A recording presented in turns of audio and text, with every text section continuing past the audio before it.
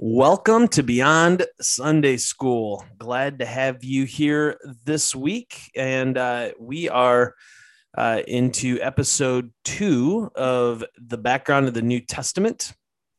And we record this live on Wednesday nights at 7 o'clock via Zoom. So if you are interested in being a part of the live recording, would love to have you join us. Just let me know, and I'll make sure that you catch the link to the Zoom recording session. And if you are a part of that, then you get to ask questions and be a part of some of the discussion that you may hear throughout the evening. And so there are a couple folks who are on watching this week, and so you may hear some voices, and that's who they are. And you too could be a part of that. So let me pray, and then we will dive in here. Heavenly Father, thanks for tonight as we spend some time looking at the background of the New Testament. I pray that this information would help us to know and understand the scriptures a little more deeply so that we might be changed. It's in Jesus' name we pray. Amen. Amen. All right. Hey, so last week we looked at the political world of the first century there surrounding the time of the New Testament. And this week, we are looking at the social and economic world. And just so for those of you that may be jumping in here with this episode, we are kind of working our way off of the New Testament survey by Merrill C. Tenney. And that was published by Eerdmans. So I'll make sure to include a link to this in the show notes. So if you want to grab the book, that would be great. But that's kind of, we're following his outline. So this week we are looking at the social and economic world. Now, one of the reasons we want to make sure that we kind of wrap our minds around the social and economic world is because a significant part of studying the scriptures, of trying to understand what is happening there and then how to apply them to our lives, is being able to see the places where the Bible, the culture and society of the Bible parallels and intersects our own. And so just like last week when we looked at the political world, you can begin to see some of those intersections, some of those ways where, some of those places where their kind of leadership, their kind of, the role of empire and how that begins to play throughout the story of the scriptures. You can begin to see how our current world mirrors some of that. And it provides these good opportunities for us to make these connections and be able to pull the scriptures into our time, our place, and apply them in a very specific way. And so the same is going to be true here for the social and economic world.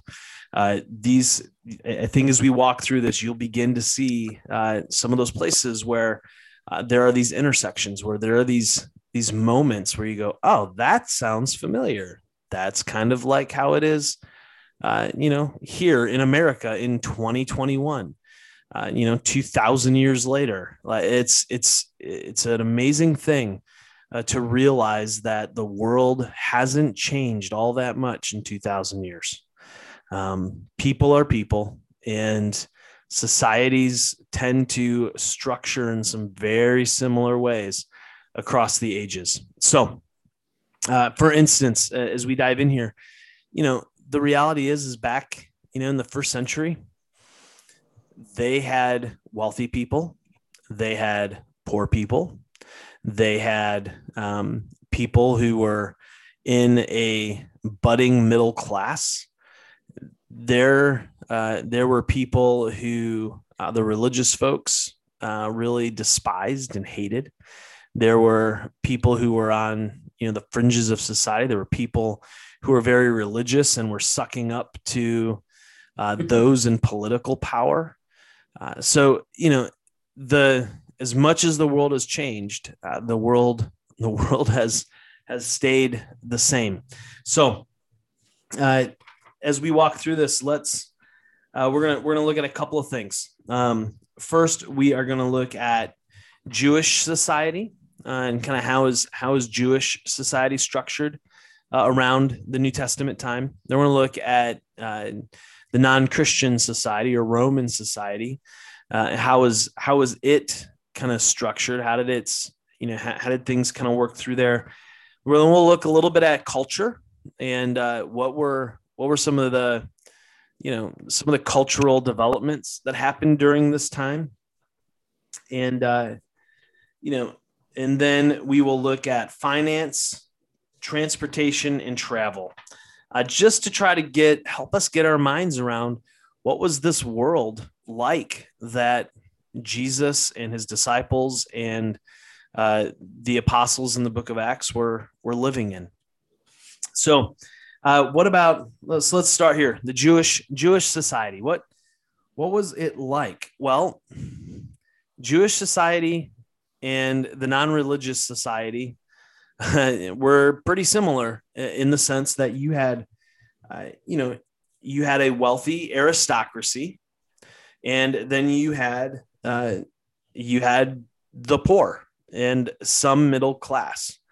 Now, in Judaism, in Jewish society, the aristocracy was made up by religious elites. So these would be, like your high priests. You read in the Gospels. As we get into the Gospels, we'll learn about something called the Sanhedrin, which was kind of this high council of Jewish religious elites that was comprised primarily of wealthy landowners. And so while pagan society wasn't necessarily organized around religion, Jewish society was. And so you had your chief priests and their families. You had leading rabbis, you had the leading Pharisees. These kinds of guys made up the aristocracy. And they kind of were, in a sense, the virtual rulers of Judea. And we catch that flavor in the Gospels when you read through and you find out, especially as we're recording this on the Wednesday after Easter. And where was Jesus taken first? He was taken to the Sanhedrin. He was taken to this court. These were the people who kind of ruled Jewish society. So, you could look at some of the key figures, some of the guys that we know about who were on the Sanhedrin. Would have been Nicodemus, who Jesus talks to in John chapter 3 it is. And then you get Joseph of Arimathea, who donated his tomb for Jesus's body. I mean, these were some heavy hitting guys, and the Sanhedrin had all kinds of power. So you have that, but then you have the majority of people who were poor. They were the working poor. They were farmers and artisans, some businessmen. Now, one of the things that's interesting about Jewish society is slavery was pretty much non-existent. There just wasn't a lot of slavery going on within Jewish society, and this was probably because of how just how Jewish society worked, with the commitment to Torah and caring for one another and helping each other. And there was this greater sense of communal identity. So even though most of the people in the area were poor, they were able to help and keep one another from falling into slavery. And so most of the people in Palestine at the time were freedmen. And that's a really significant thing, because that is not the case in broader Roman society. And we'll get there in a minute. Social divisions among the Jews. Well, actually, I'm going to read this little paragraph here from Tenney, because I think it's important, and I think it gives us a good sense of what's going on. He says, social divisions among the Jews were somewhat restrained by the common obligation which the law imposed upon its followers. If they were all equally responsible to God for obedience to it, they were consequently morally equal in his sight. Although the Jew regarded the wealthy man as especially blessed by God's favor, and therefore as righteous, there was no reason why any man should not by good works merit equal favor. While an aristocracy tends to be self-perpetuating, there was at least the inherent moral equality which kept the Jewish oligarchy from becoming too oppressive. So, what he's saying there is that commitment to the scriptures, commitment to the Old Testament, commitment to the law kept Jewish society moral. And that morality was seen primarily through a lack of oppression of the poor. So you had a trust, you had a connection between the aristocracy, between the wealthy elites and the poor. There was some connection there, a unifying force through the scriptures and through their identity as God's chosen people. And so the wealth dynamics, the societal kind of separations and things that we see in Roman society were much more muted in Jewish society because of that driving religious force. Now, pagan society or Roman society, how is this structured? Well, first they had an aristocracy, a clear aristocracy, and it was the stratas that we're going to talk through here as far as how the society was structured. They were clear, they were defined, and you landed in one of these, and there really wasn't a lot of moving up. If you fell out, it was very difficult to move back up. So if you were a part of the aristocracy and something happened where you lost your wealth, your stature, your power, it was very, very difficult to then rise back into those ranks. And so as a result, the aristocracy did everything they could do to protect their power, protect their money, protect their pride of position within within the society. This was absolutely a critical thing.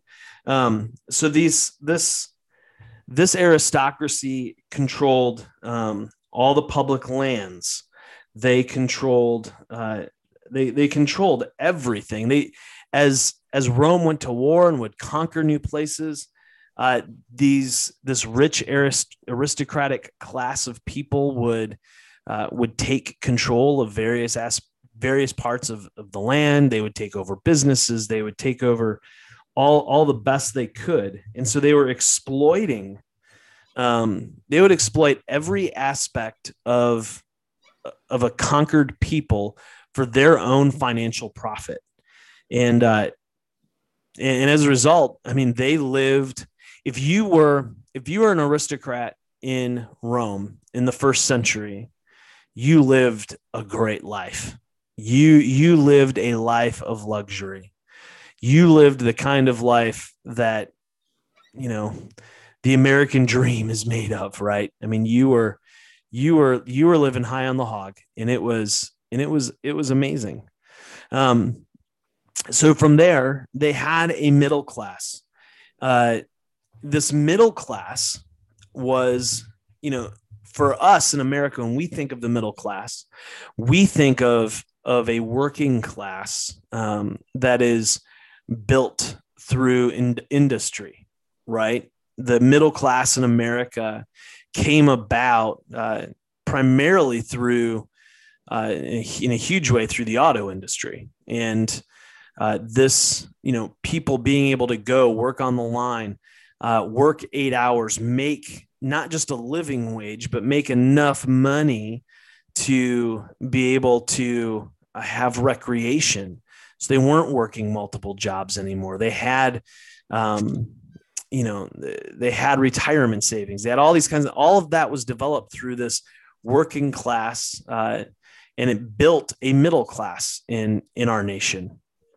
Now in Rome, that's not how the middle class was born.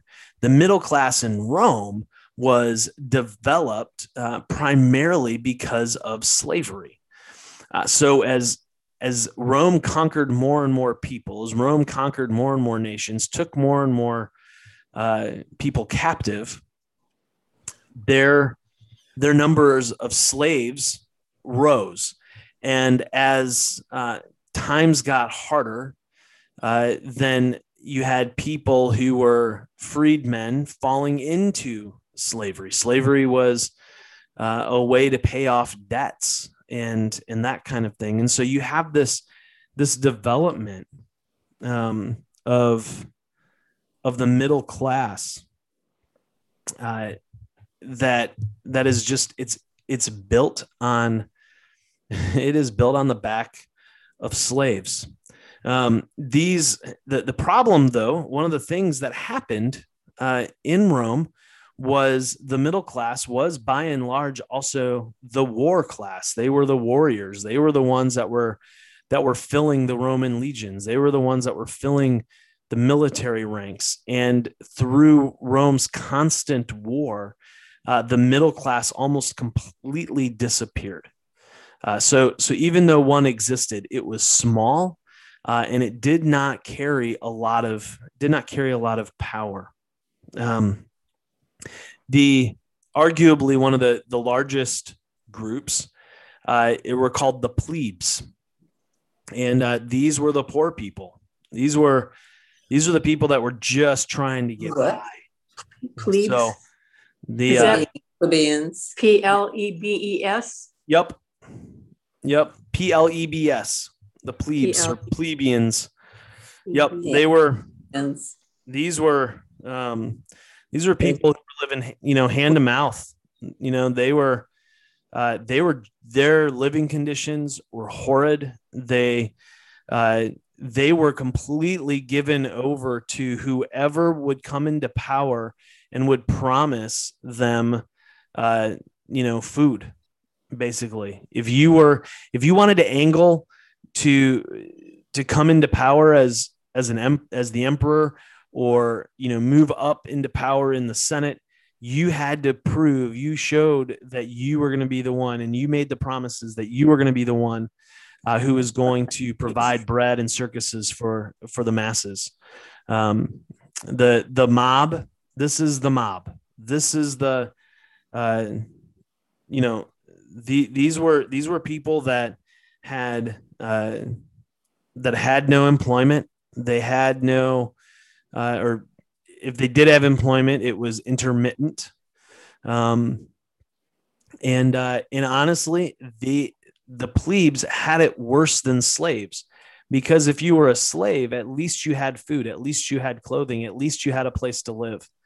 The plebes in Rome had none of those things promised to them. And so you can imagine when you have largest group, tens and tens and tens and tens of thousands of these people. Yeah. This is the largest group.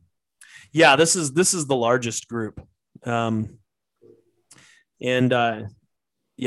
made up as the biggest part of the population. Right. I mean, now when I say biggest, it's by a small factor, because slaves were right there with them. They estimate that less than half of Rome's inhabitants were free men. So think about that for a minute. The largest empire in the world, and half, they figure less than half were free. The majority were slaves. And so these numbers of poor and slave, they go. I mean, they're right there with each other, and so it's just a crazy thing. Now, when we talk about Roman slaves, we also have to understand that we're probably in many cases we're not talking about the kind of chattel slavery that we saw in the American South, right? The slaves in many of the slaves in Rome, not that their conditions were good or that it was good to be a slave, but their role was different. They weren't necessarily doing manual labor. They weren't necessarily out in a field somewhere. Many of the slaves were teachers. Many of the slaves were writers, were philosophers. They were in the employ and they were enslaved by the aristocracy and the rich. And so they would, publishers would have slaves doing copying and as working as copyists. So some of these slaves who were brought in from conquered territories were, educated, were, so when we think about the slavery in the first century, we have to understand that it is a mixed bag. Some of it was chattel slavery. Some of it was the kind of awful slavery that we see in America, at our founding. But some of it was this really weird kind of slavery where, they would conquer a nation and they take their intellectuals as slaves and use them to train and teach their children. So it was a very strange environment. So one of the things we have to also recognize is that slavery is ever present in the New Testament. It's just there. It's like water to a fish. It is present as a background thing. And so this is why in household codes, you will see in the Bible, you'll see in the New Testament, Paul talking about masters, this is how you treat your slaves. Slaves, this is how you treat your masters. You have Paul writing in Philemon to a slave owner about his runaway slave Onesimus. And now, how, as a follower of Jesus, do you deal with that issue? So so it's hard for those of us with modern sensibilities. We want the Bible to come out with a clear moral statement on slavery that's not there, not in a definitive kind of way, right? Not in the same way that we see on some other moral issues. However, the principles of following Christ didn't really create an environment that was conducive for slavery. And we see that clearly in Paul's letter to Philemon. He is very subtly, but at the same time, clearly, explaining to Philemon that Onesimus is his brother in Christ. And that changes things. So another paragraph here that I want to read, that because Tenney does a good job of handling this question of slavery. He says the institution of slavery is reflected in the New Testament by the frequent use of the term slave and by occasional references to the ownership of them. Nowhere in its pages is the institution attacked, nor is it defended. According to Paul's letters to the Asian churches, there were both slaves and slave owners who were Christians. The slaves were enjoined to obey their masters, and the masters were commanded to not be cruel to them. Such was the power of Christian fellowship, however, that the institution of slavery gradually weakened under its impact and finally disappeared. So so you see this erosion of slavery as a result of the self-understanding of Christians as brothers and sisters. How do you enslave your brother and sister? This changes the entire dynamic, and this is the dynamic that we see Paul, really working hard to help people understand as he's shaping identity through his letters, is to understand that they are part of a family. Now, if you've got a ton of people that are unemployed, that are poor, that are out of work, what are you going to have? You're going to have crime. You're going to have a lot of it. And we catch a sense of the immoral character of Roman society in Romans chapter 1, 18 through 32. There was nothing in Roman society to call people back to a moral uprightness.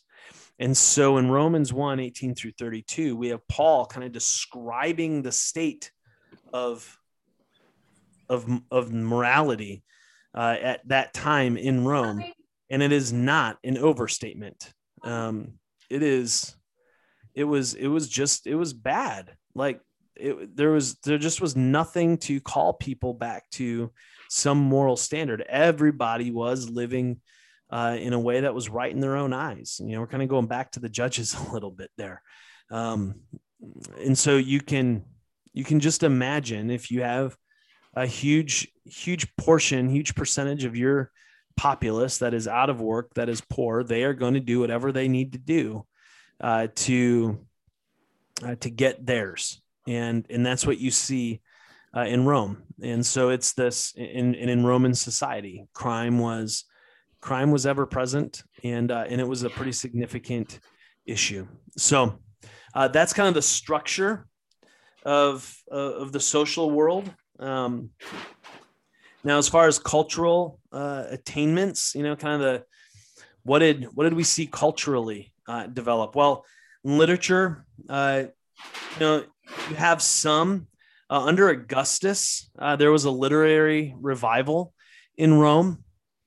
The most important person there is Virgil. He wrote the Aeneid, and you have Ovid, you have Horace. There's this Renaissance under Augustus. After him, there's just not a lot. Seneca wrote some. He wrote some moral philosophy. But there's just not a lot after that. Rome, by and large, just wasn't. It wasn't a writing literary. It wasn't really a literary empire. It wasn't what they were about. In art and architecture, that's a little bit different story, right? They were the architecture of Rome exists to this day. Some of the Roman roads that were built in the last century before Christ, or into that first century, some of those roads are still being used to this day. They were built so well, and the way they built them is they would dig it out. They would take off, a good layer of topsoil, and then they would lay down, they'd lay down kind of this road. It's kind of road peat, I guess you could call it. I don't know. I don't know how you want to lay out those words. Let's see. What's the right word here? I'm going to put my fingers on it.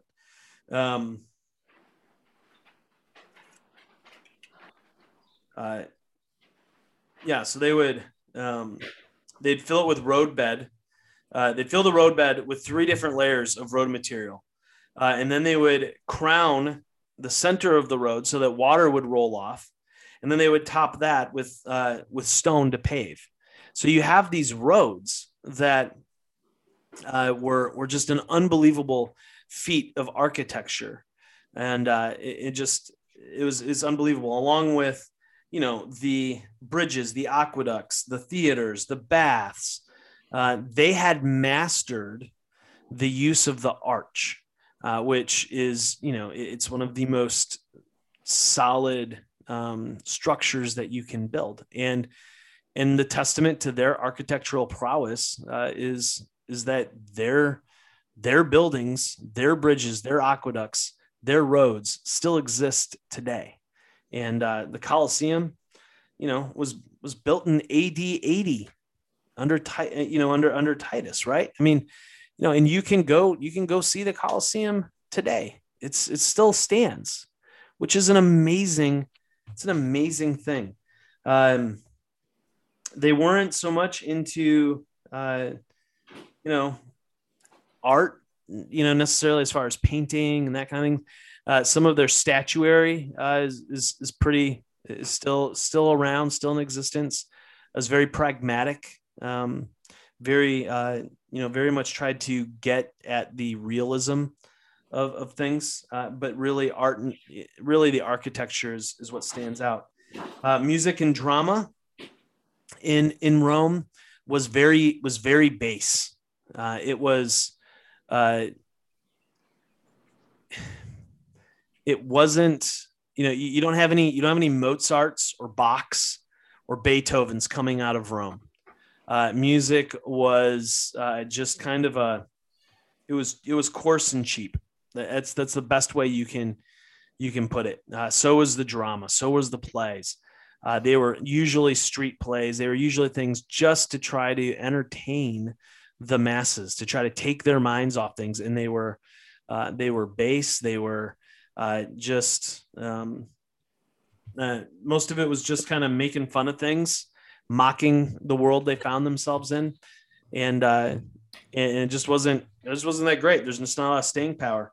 The arena is significant. The arena was where the gladiators would fight, and some of those gladiators were trained, and their goal was to become rich and famous, just like, our boxers or our MMA fighters today.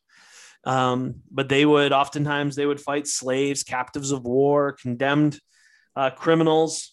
They were, and the whole thing was just to entertain the masses, to keep them occupied and focused on other things. And so it was, it was brutal beyond comprehension. And so movies like Gladiator are pretty, they're not that far off at the kind of brutality that you saw in the arena. So the language of the time, there were 4 primary languages being spoken in the New Testament times. You had Latin, which was the language of the law courts and the literature of Rome. So if you wanted to kind of show your intelligence, your wisdom, show that you were smart and educated, you spoke and wrote in Latin. Greek was really the lingua franca, or the common language. And so, for instance, we don't have early writings of the New Testament in Latin, but the New Testament is primarily written in Greek. Along with Greek, at least in Palestine, you had Aramaic and Hebrew as being significant language sets. So, Aramaic was the predominant tongue of Palestine.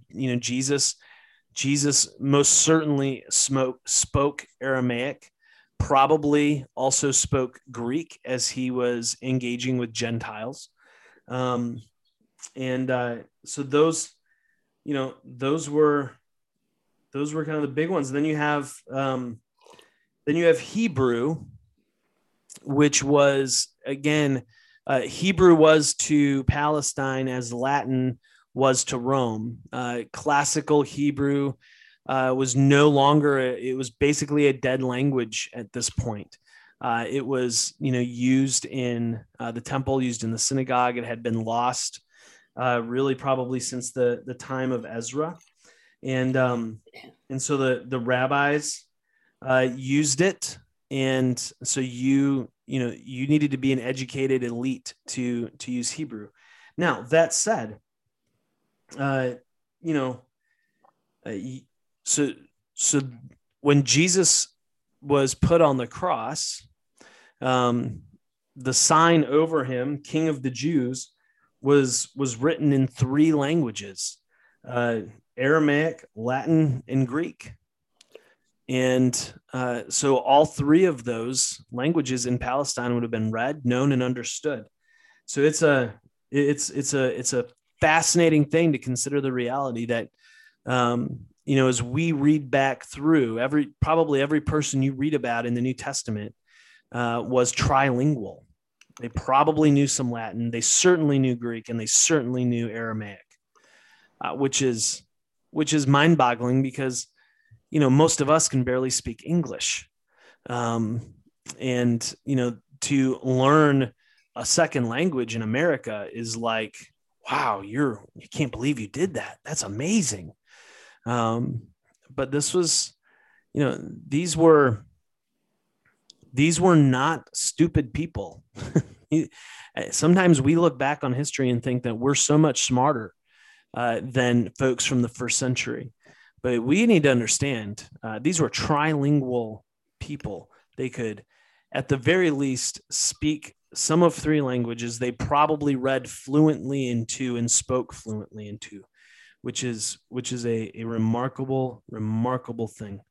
One of the other things that's interesting about Aramaic is church tradition says that some of Jesus's earliest sayings were probably written down and circulated in Aramaic. Those source documents were probably what were used for the writing of the Gospels. So that's a pretty amazing thing. And then along with the reality of Greek being this common language, the New Testament being able to be circulated in Greek, that was something that both Jew and Gentile could read and comprehend and understand. This was such a unique and important time in history that the known world was so unified with a singular language set, which was pretty amazing. Now, as far as science goes, not a lot was happening here. Most of the science that, especially as far as we think of modern science, just wasn't really a thing. The Romans pretty much were building and using the work that had been done by the Greeks, by and large, and the Egyptians. So, they just didn't make a lot of big strides. By the time that we get to the New Testament, like, everybody knew the world was spherical. Everybody, they knew that it spun on an axis. Like, they had figured all of that stuff out. The Greek scientists had figured all of that out. What the Romans were most concerned about was geometry. And that was because they used it to map out land and to divide it and to organize land. That literally was what they were most into. That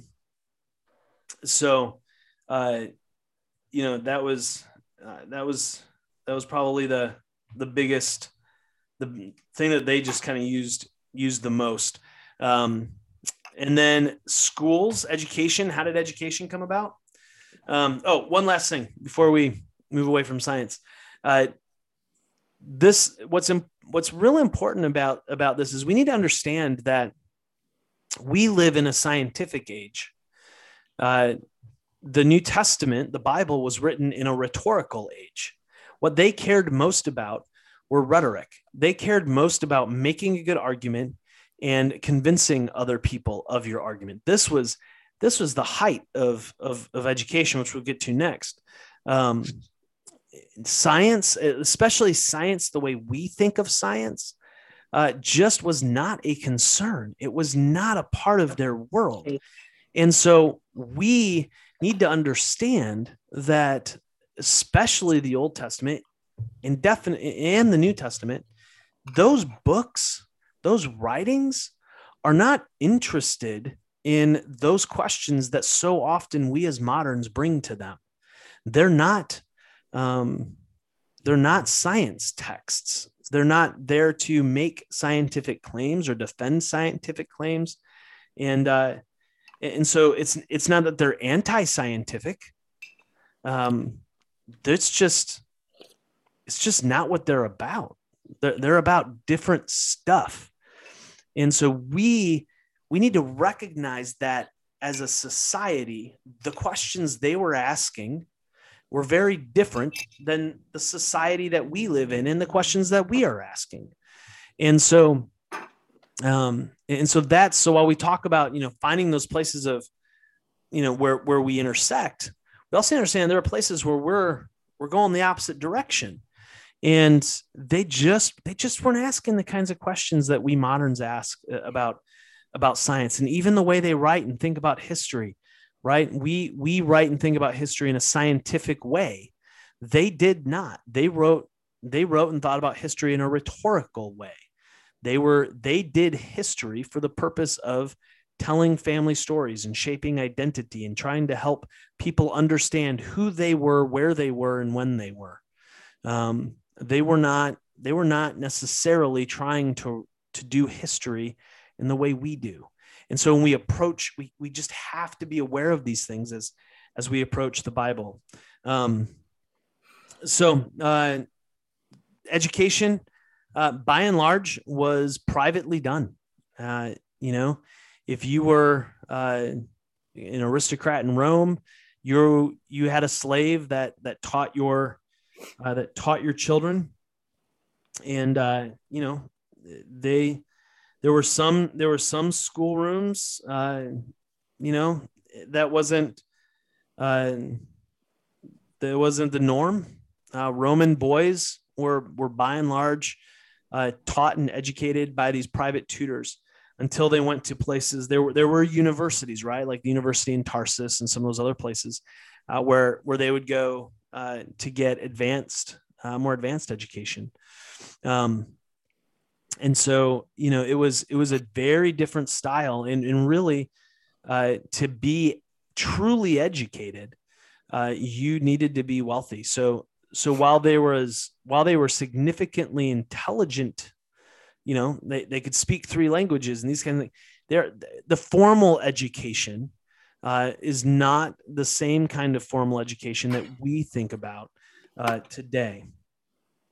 So a lot of the education that was done, especially as they went into maybe some of these smaller schoolroom settings, they were done by memorization, repetition.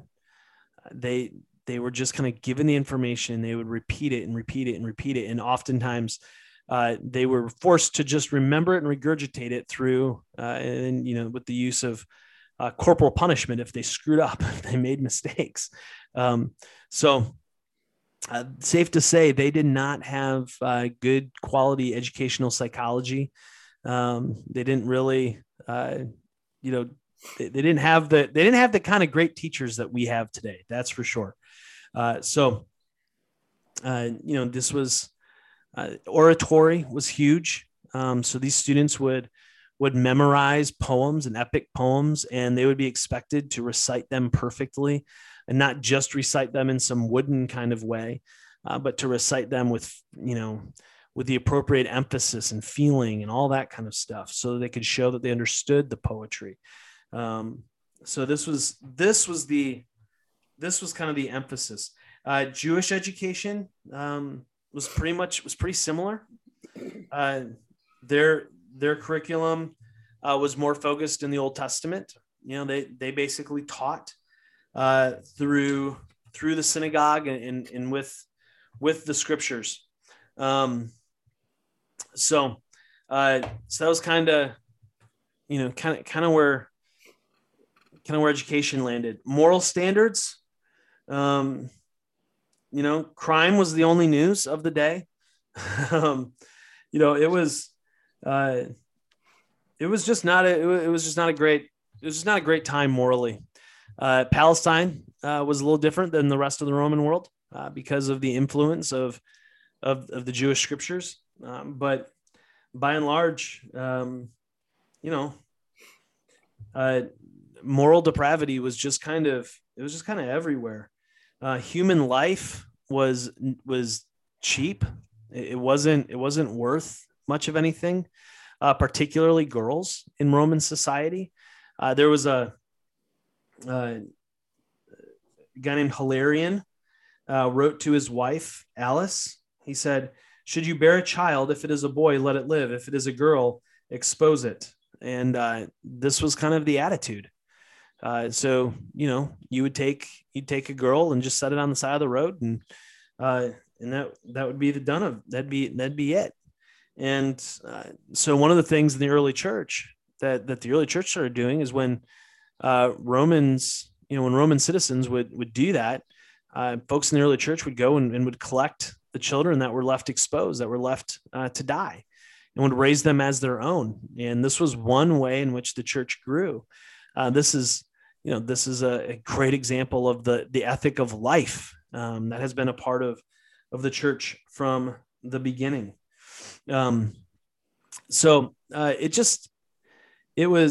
Corruption was everywhere. Corruption in politics, debauchery in the pleasures, fraud in business, deceit, superstition. It was the Roman world was just an absolute mess. How about the economic world? Well, it was kind of similar in some ways to our world. They lived in a workaday world. They lived in, you'd go, you'd work, and you'd make your money, and you would work. You'd work sun up to sundown, and it was a hard way to go. There wasn't a lot of recreational time. There wasn't a lot of downtime. You were working. The primary things that we see in as far as their economics was agriculture. The world was different 2,000 years ago.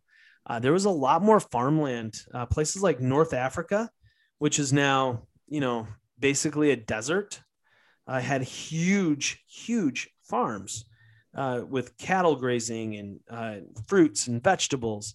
And so there was a lot of agriculture that was being done in the empire. Industry, manufacturing wasn't really a thing. Wasn't that big of a deal.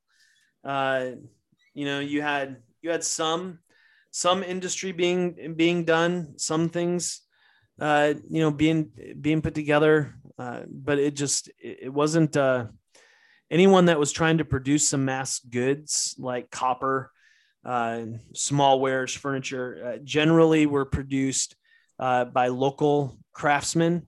And if they're trying to do more, they would use slaves. So it's not like they were not an industrialized people.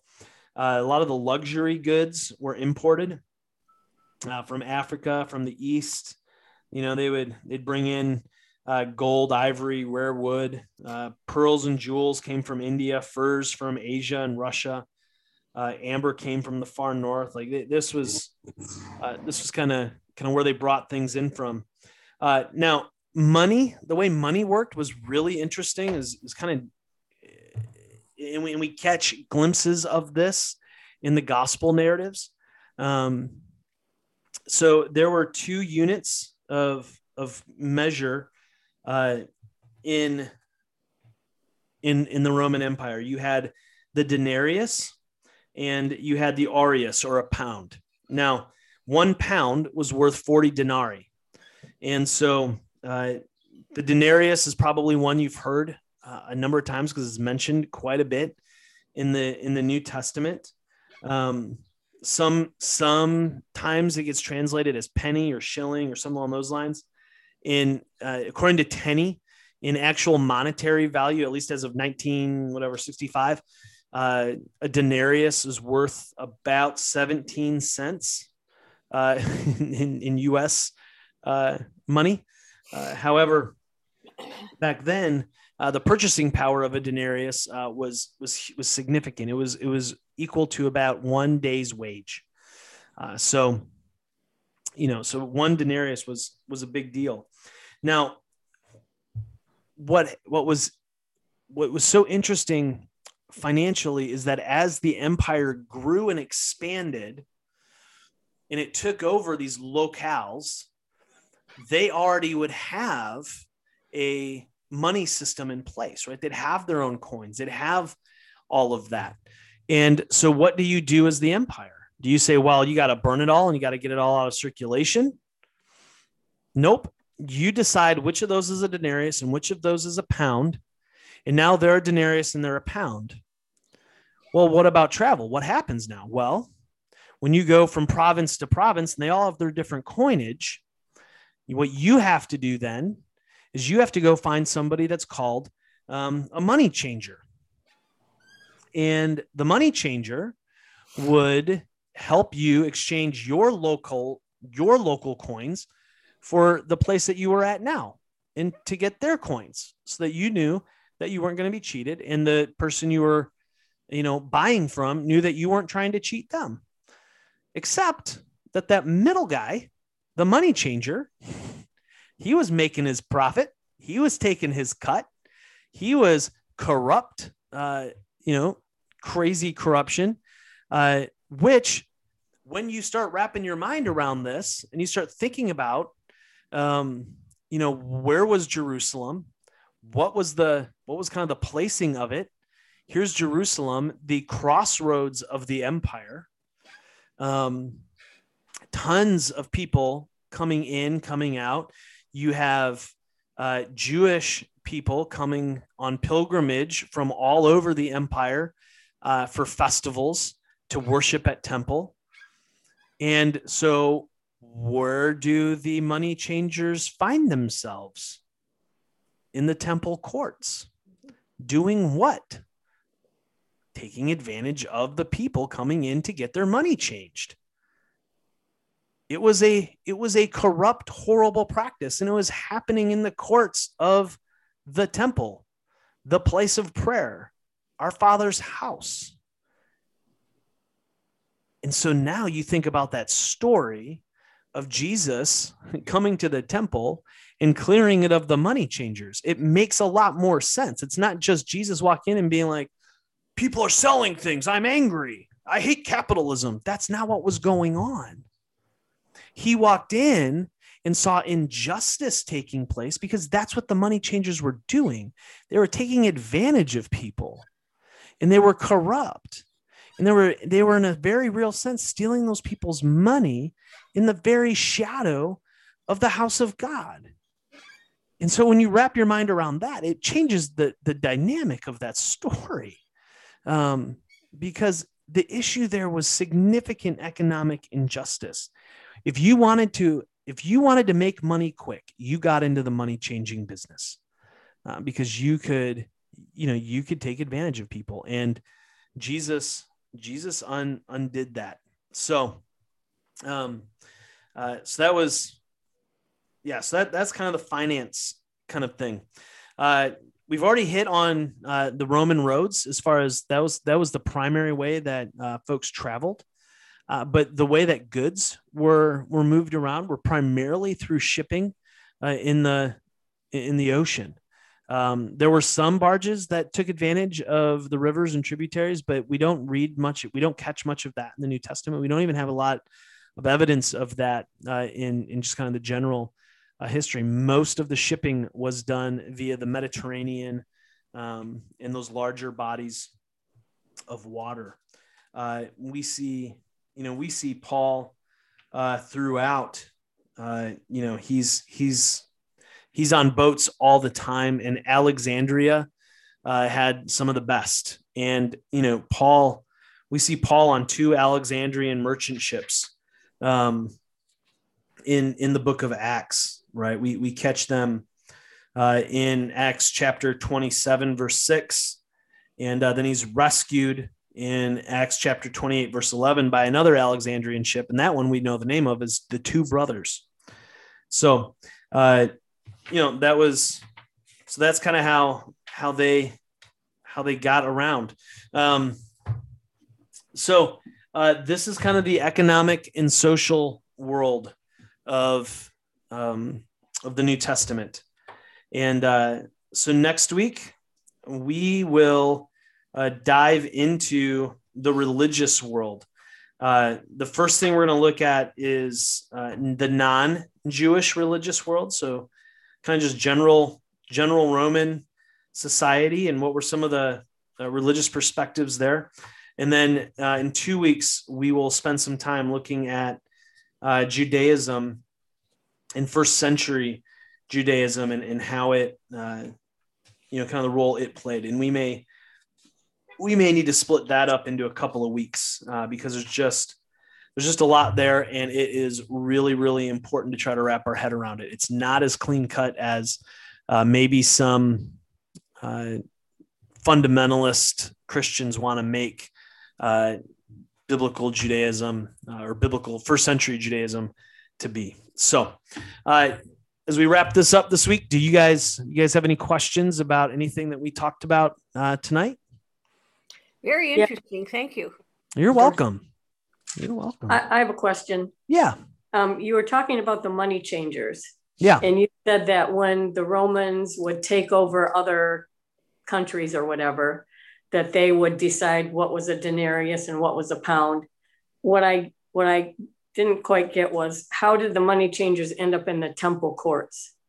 Yeah. Why? So they would, so when pilgrims would come, I mean, the temple court, the temple was really kind of the center of it, and still is the center of Jerusalem.